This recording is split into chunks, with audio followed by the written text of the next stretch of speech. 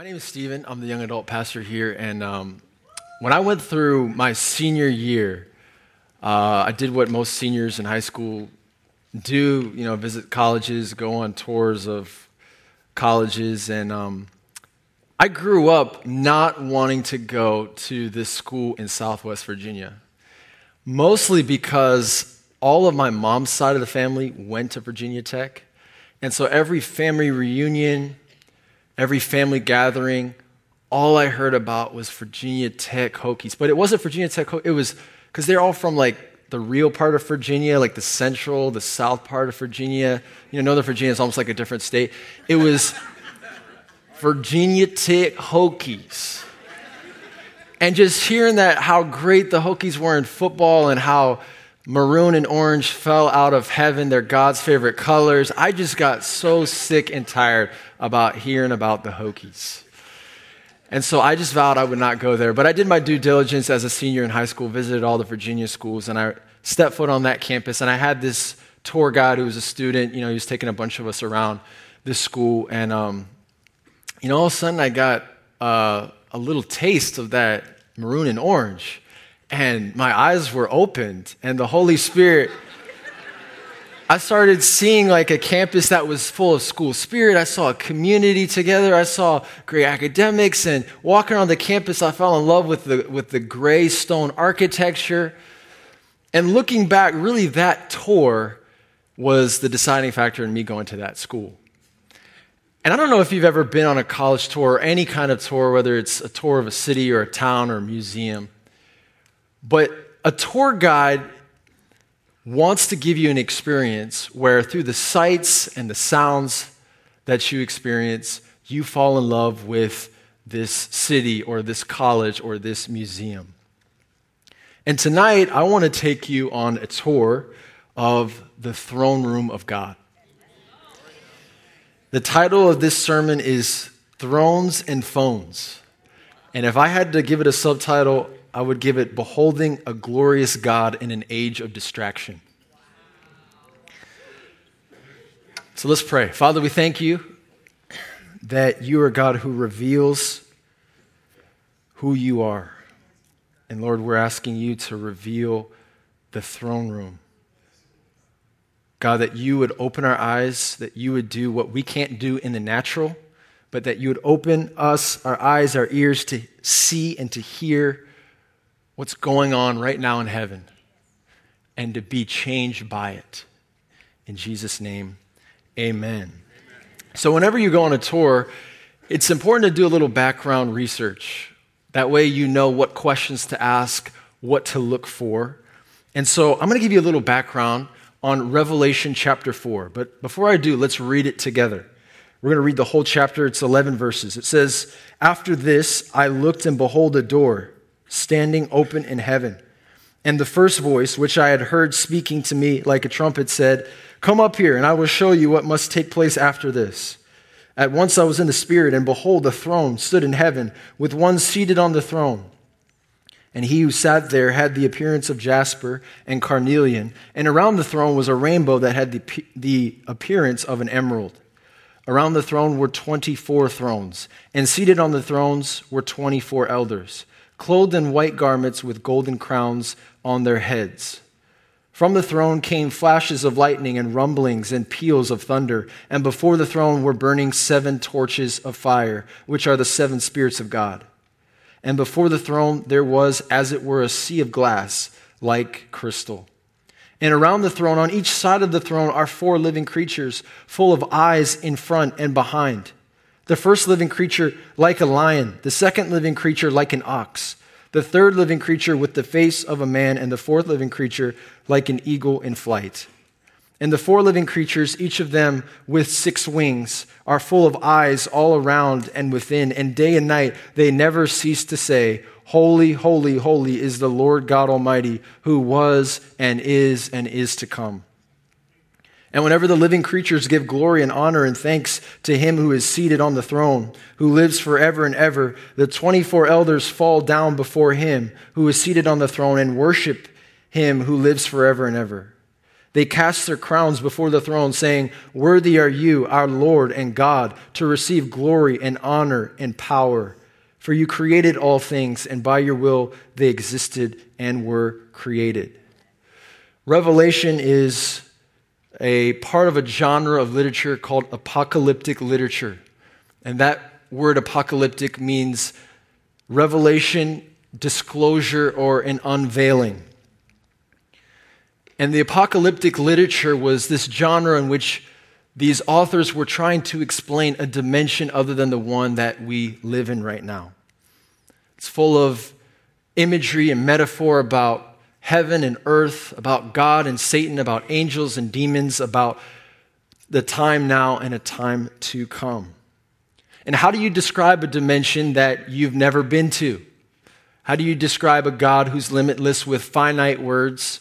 How do you describe a picture of heaven that none of us have been to in bodily form? Well, you have to use a bunch of images, symbols, metaphors. You got to use numerology, which is significant numbers like 7 and 40 and 24 and 666. All of these are an attempt for our finite minds to comprehend something that is infinite. And Revelation is a difficult book to understand because of those similes and metaphors and allusions. But it's also difficult because there are more Old Testament allusions in the book of Revelation than all of the New Testament books combined. And most of us don't know our Old Testament really well, which poses a problem because a lot of the references and allusions go right over our head. In fact, the campus minister of my wife, after she got saved in college, told her, read the Bible, but just kind of stay away from Revelation. It's too hard to understand. It's confusing. Just stick with the other 65 books. And while we may never say that verbally, that's kind of how we treat Revelation. It's that weird book in the end that maybe someone else can tell us about. Maybe we can watch a quick YouTube video and have the mysteries unveiled to us. But Revelation chapter 1, verse 1, the very first verse of the book says this, the revelation of Jesus Christ. It's a good enough reason to study the book of Revelation. It's a revelation of Jesus. He has something that he wants to disclose or reveal to us. But not only is he the one who reveals what's to come, the book is a revelation of who he is. So if we want to know more of who Jesus is, we got to study the book of Revelation. In fact, the first chapter of the book of Revelation, John, the writer of the book of Revelation, the youngest disciple, has this vision of Jesus Christ. And in that first chapter, Jesus is revealed as Christ, as a faithful witness, as a ruler, as a judge, as the Son of Man, as a priest, as a Son of God, among other things. And then in Revelation 2 and 3, there are these 7 letters. And John was writing to the 7 churches in what we consider Asia Minor, which is at the time was controlled by the Romans. And so there are these 7 churches and these 7 letters written to the 7 churches, and they're written not just by John, they're written by Jesus Christ. He's addressing these 7 churches. So after this opening vision in chapter 1, after these 7 letters in chapters 2 and 3, we find ourselves in chapter 4. And it begins chapter 4, verse 1. I'd encourage you to keep your Bibles open or your phones because we're just going to go right verse by verse on this tour. It says, after this I looked and behold a door standing open in heaven. Prior to this vision, John must have felt like the door to heaven was closed to him because he was stranded on the island of Patmos. The reason being is that during that time there was this emperor named Domitian. And Domitian had started an increasing persecution against the Christians during that time. It wasn't as bad as Nero in that he wasn't lighting people alive like torches and wasn't throwing them into the Roman Colosseum, but he was still killing, crucifying Christians and persecuting them. In fact, he killed the pastor of the church in Jerusalem. Jesus, who had a younger brother or cousin named Jude, all 3 of Jude's sons were killed by Domitian. So it was a grim time. These churches are writing with anxiety, with fear at their doorstep. And John, stranded on the island of Patmos, courtesy of the same Roman emperor, is wondering where God is. He'd already been boiled alive. And now he's stranded on this island with some other criminals of that Roman Empire. It says, "And the first voice, which I had heard speaking to me like a trumpet, said, 'Come up here, and I will show you what must take place after this.'" This is the voice of Jesus. And he's inviting John, and he's inviting the churches during John's time through John to leave the oppression, the anxiety, the fear, the uncertainty of their present circumstances, and to come up to another dimension that's more real than the reality that they're living in. He's inviting them into the throne room of God to get a proper picture of their life, of their place in history, and most importantly, that their God is completely in control. See, there is an earthly dimension that we live in with 9-to-5 jobs, which are really like 7 to 7 p.m. jobs in this area, with conflicts with coworkers, with sickness, with disease, with confusion, with doubt. And then there's a reality in heaven that's happening simultaneously where God is seated on his throne. And we have the privilege as believers to come up like John came up, to get the perspective up there so that when we come down, we can move in faith. On any tour, there are sights, and this tour is no different. Jesus is going to take John, he's going to show him the sights of heaven, and it says, verse 2, "At once I was in the Spirit, and behold, a throne stood in heaven with one seated on the throne." So who's this person seated on the throne? Verse 3, "He who sat there had the appearance of jasper and carnelian, and around the throne was a rainbow that had the appearance of an emerald." So what's being described here is not obviously an earthly king, but it's God. And he has the appearance of jasper, a translucent jewel like a diamond that's associated with majesty and holiness and purity. This other jeweled carnelian was a deep red gem signifying God's wrath and his fiery desire for us. So you have God's holiness and you have his righteous anger. And those two words don't seem to fit together, righteous anger. But I can tell you, if you came up in the front row and slapped my wife upside the head, you'd experience my righteous anger. And God has a righteous anger. He hates sin. He's passionate about justice. He's passionate about purity. It's who he is. But if you think about his holiness and his justice, this is the judgment seat of God. That's a little intimidating. That's a little unapproachable. And yet around the throne room of God, around God's throne is a rainbow. Remember the story of Noah. God sent a rainbow to communicate his mercy. That the same God, and that's what we're scared of the book of Revelation often because we hear about these bowls and these seals and these trumpets of pestilence and disease and people dying. And we're wondering, well, is this God going to turn on us? But around the throne of God for the believer is his mercy. When we approach him, we can approach him knowing that he's a God of grace. He's a God of forgiveness. On a tour, you're going to hear from the tour guide about some key figures or some witnesses that add to the credibility of that museum or that college or that city. Maybe the professors that work at a school and their prestige, or the cumulative GPA of the incoming freshman class. It all adds credibility. And in this tour, you get the same credibility from witnesses. In fact, verse 4 says, "Around the throne were 24 thrones, and seated on the thrones were 24 elders, clothed in white garments with golden crowns on their heads." So around the throne room of God are 24 thrones, smaller thrones, clothed with these people sitting on the thrones, clothed in white, completely pure. They've been clothed by God, given golden crowns. They're ruling with him. They're a part of royalty. Who are they? We don't exactly know. We know David had 24. He divided the priests into 24, so maybe they're a representation of the priesthood. We know there are 12 tribes of Israel, 12 apostles in the New Testament, so maybe they're angels representing the old and the new saints coming together. But whoever they are, they're appointed by God to worship him. Day and night they worship him. Verse 5, "From the throne come flashes of lightning and rumblings and peals of thunder." If you remember in Exodus chapter 19, Moses, before he gets the 10 Commandments On Mount Sinai, that mountain where he's supposed to meet with God, there's a thick cloud, there's rumblings, there's thunder. And if anyone got even near to the bottom of the mountain, they would be killed in a moment. That's the power of God. That's the power going through the throne room of God as John looks. Before the throne were burning 7 torches of fire, which are the 7 spirits of God. Which is a little confusing because if you come to the Life of the Spirit class on Saturday, you're going to learn that there's one Holy Spirit. And yet John sees 7 spirits.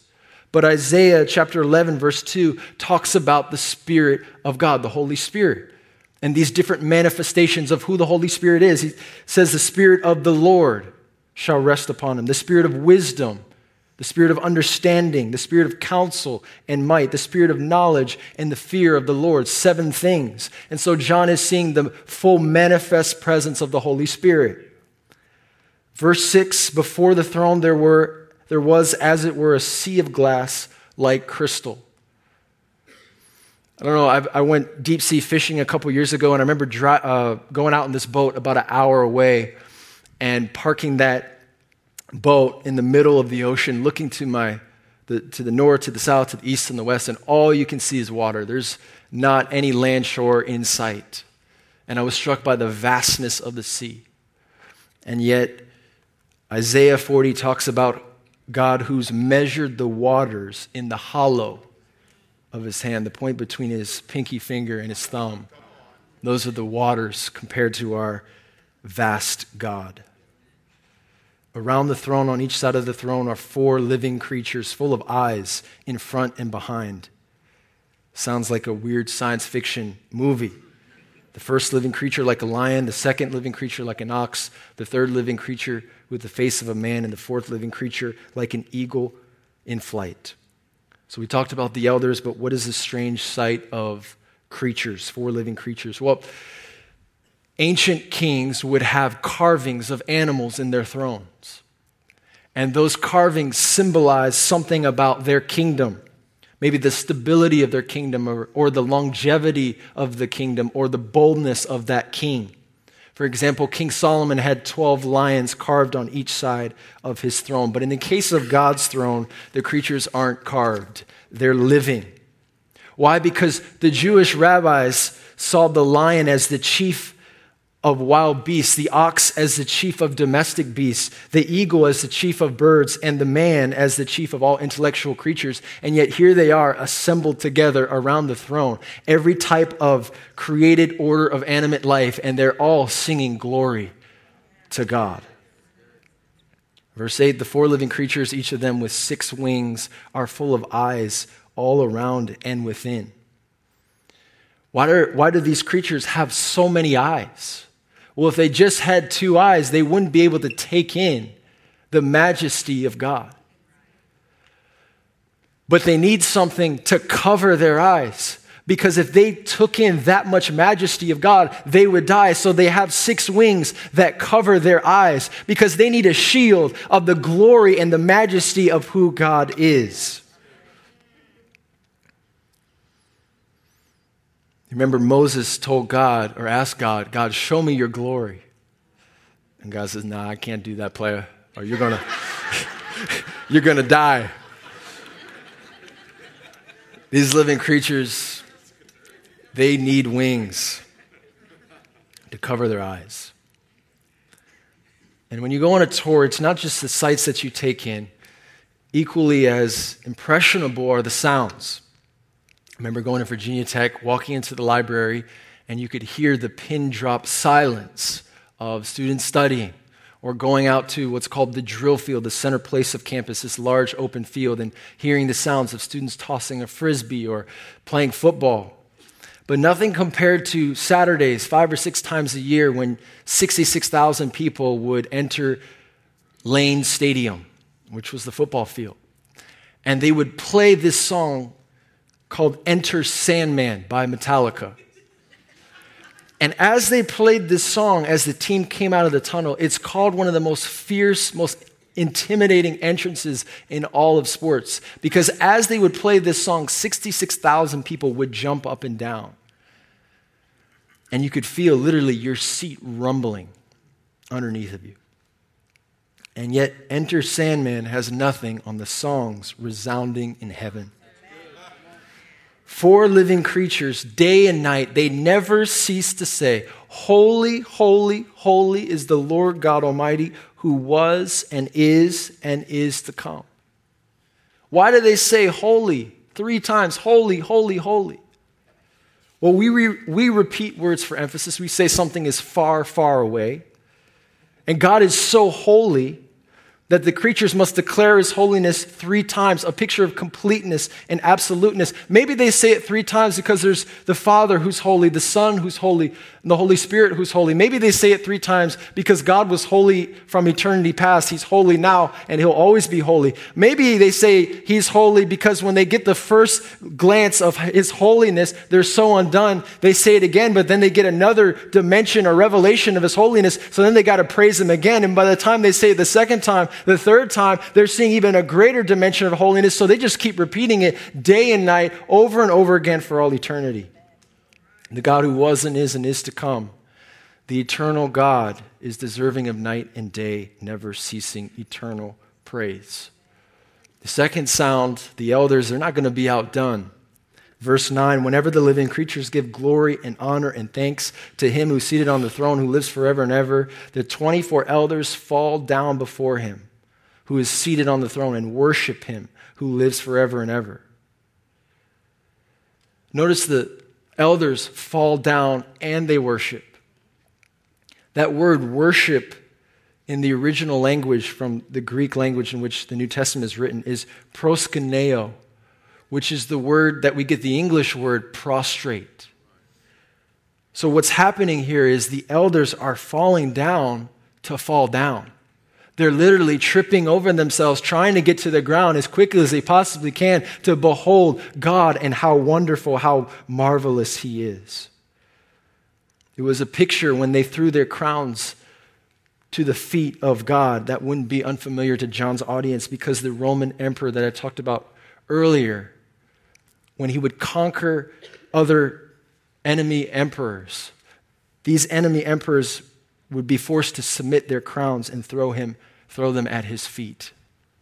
In fact, the Roman emperor Domitian had a phrase for himself. All the Roman emperors were considered gods after they died, but Domitian wasn't going to be outdone. He actually claimed himself to be worthy. He used that word worthy. People would acclaim to him that worthiness. And yet, God's making it very clear that those elders are singing of the only one who's found worthy.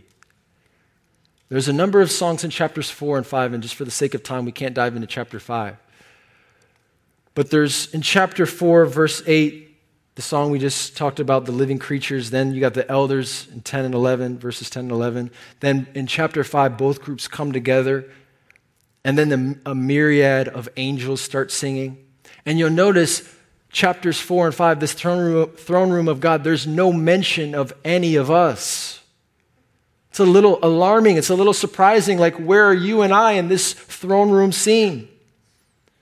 Well, we get one little footnote at the end, the last verse, verse 13 of chapter 5, when John says, I heard every creature in heaven and on earth and under the earth and in the sea, and all that is in them, saying to him who sits on the throne and to the Lamb be blessing and honor and glory and might forever and ever. We get lumped in with all of the creatures in heaven, on earth, and under the earth. Because worship's not about us. It's about God. God is on that throne. Have you ever noticed the most powerful worship songs, the songs that are sung at all different churches, the songs that around the world, the songs that have an enduring quality are songs that give glory to God.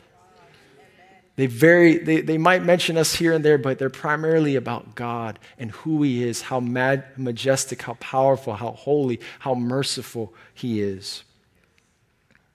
You know, in any tour that you go on, there's always a center point. It may not be a geographical center point, but it's the crown jewel, or it's the highlight of the tour. And everything else is located in reference to that center point. At Virginia Tech, like I mentioned, it was a drill field. It separated the academic side and the residential side. And when you were describing something on campus, you would describe it in relation to the drill field.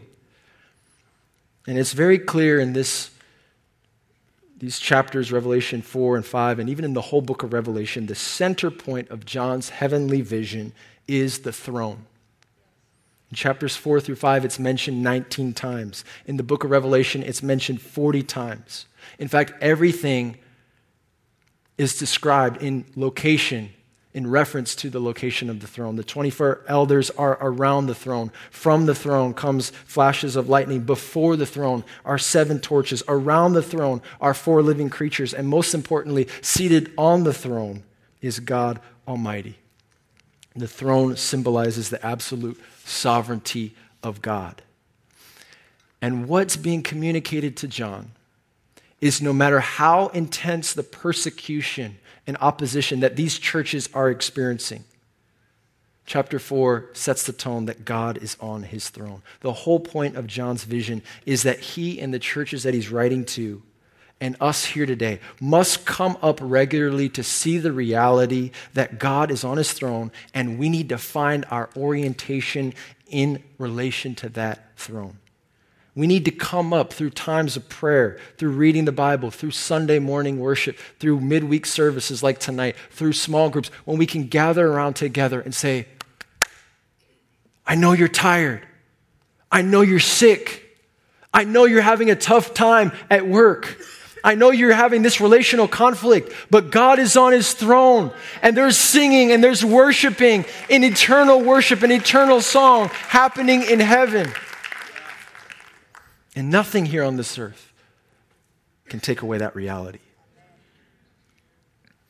It's funny, I visited Virginia Tech a couple years ago, and I was walking around on campus, and I got to an intersection. And I looked down, and there was a sign on the, I guess it was pasted to the sidewalk, and it had in big, bold letters, "Look up." It said something to the effect of what you're watching on your cell phone or what you're looking at is not worth your life. Something to that effect. I thought, how ironic. I mean, I love my millennial generation. I'm a proud millennial. We get a lot of flack. But I thought, man, that's pretty sad that they literally have to tell us, hey, look up from your phone so you don't get hit by a car in an intersection. You know, the only way you can miss the tour is if you're preoccupied. And for us, I don't think it's as much persecution like the churches then, at least not yet.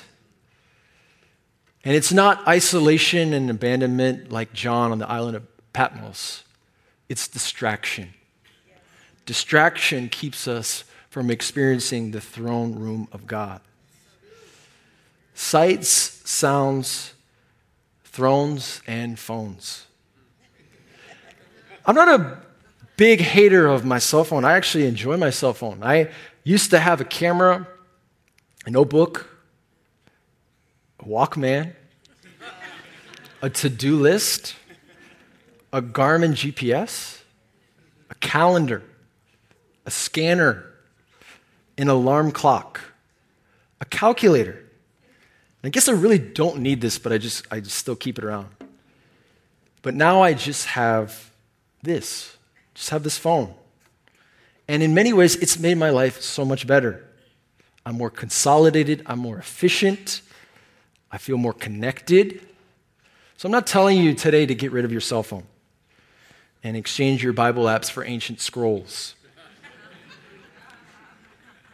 But over the last couple months, I've noticed that in many ways, my phone has replaced the throne.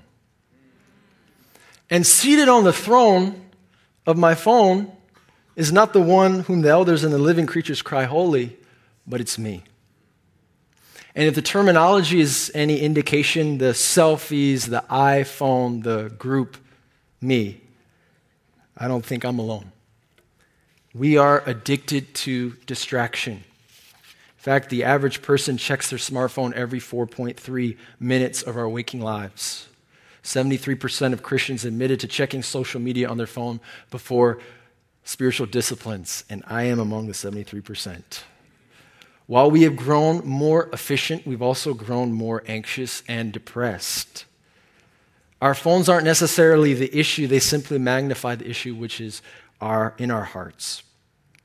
So why are we so addicted to our phones? I want to give you 3 suggestions and then give 3 applications. First, the things that make our phones a more attractive throne than the throne of God is that they offer a small taste of endless delight. You go onto Pinterest, you go onto Facebook, you go onto Instagram, you go onto YouTube, and you can scroll for hours. How many times have you gone onto YouTube thinking you're going to have a 5-minute diversion, and 2 hours later you look up and you're watching kitty cat videos?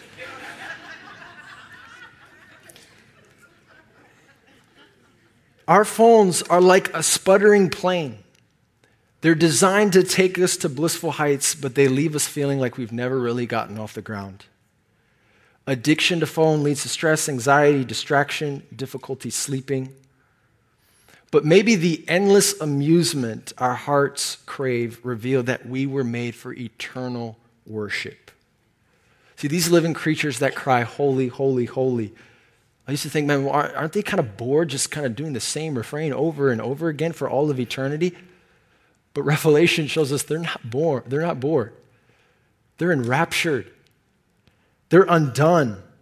They're utterly ruined. They're ultimately fulfilled because they were created to take in an eternal beauty.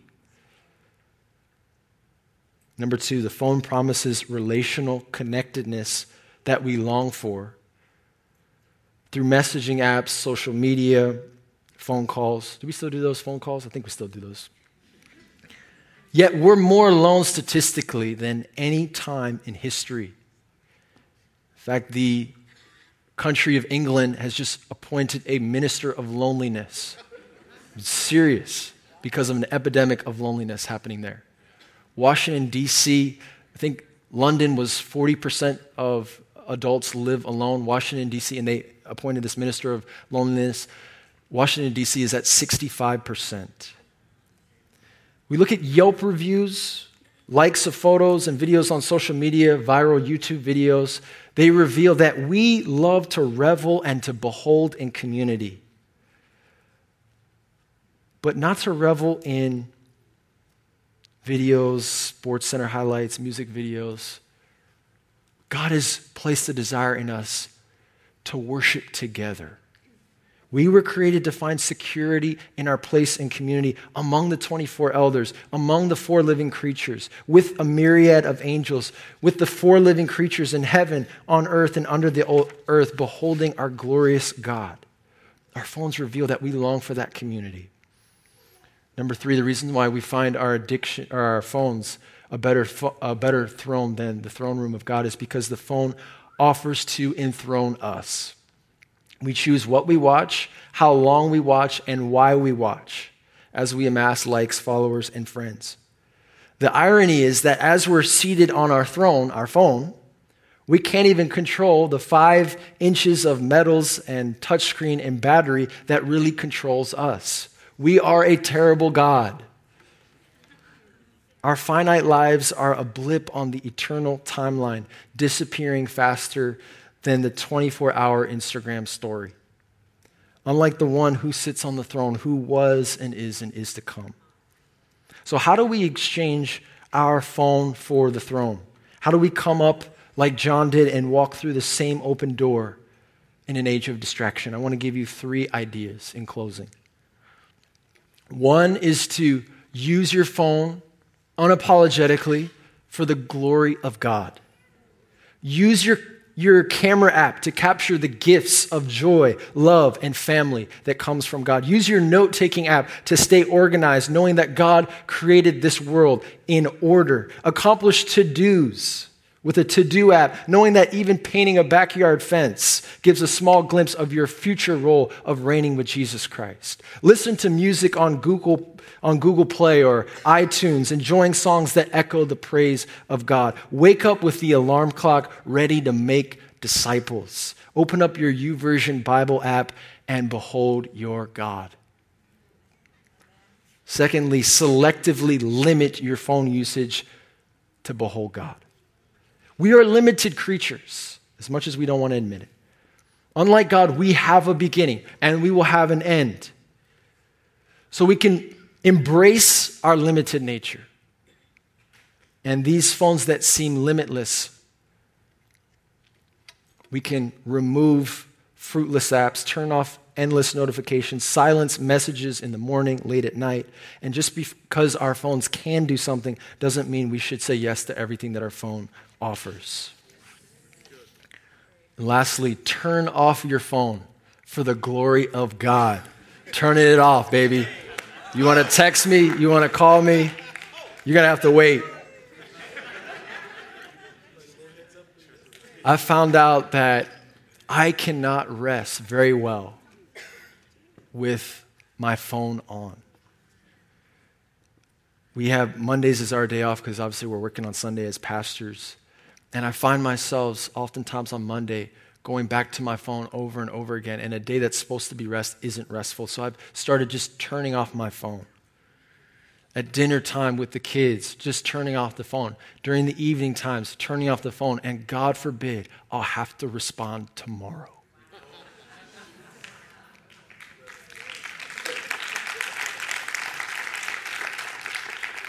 To be completely honest, this has been a struggle for me. So I'm in this struggle with you. But let's be a church that struggles together to walk through the open door of heaven. That struggles to take in the sights and sounds of the throne room of God. And to use our phones to behold the one who's seated on the throne. Amen? Father, we thank you that you have given us technology, our phones, and these are incredible gifts from you. God, the reality is it didn't take us 3 hours on a horse and buggy to get here tonight. There's a convenience, there's an efficiency, there's a productivity that comes through technology, that comes through our phones. And Lord, we don't want to despise that. We want to use that for your glory. And yet, God, so many times we find ourselves distracted. We find ourselves distantly removed from the throne room and from you, Lord, who's seated on the throne. So God, give us, Holy Spirit, specific ways to unplug, to limit our usage. God, give us specific apps to close and specific apps to download. God, give us specific things that your Holy Spirit is highlighting, not to be legalist, not to say, oh, I'm better than you as a Christian. I use my phone more, I use my phone less. But so that we can, like those elders, like those angels, like those living creatures, like all creation in heaven and on earth and under the earth, behold your majesty. In Jesus' name, amen.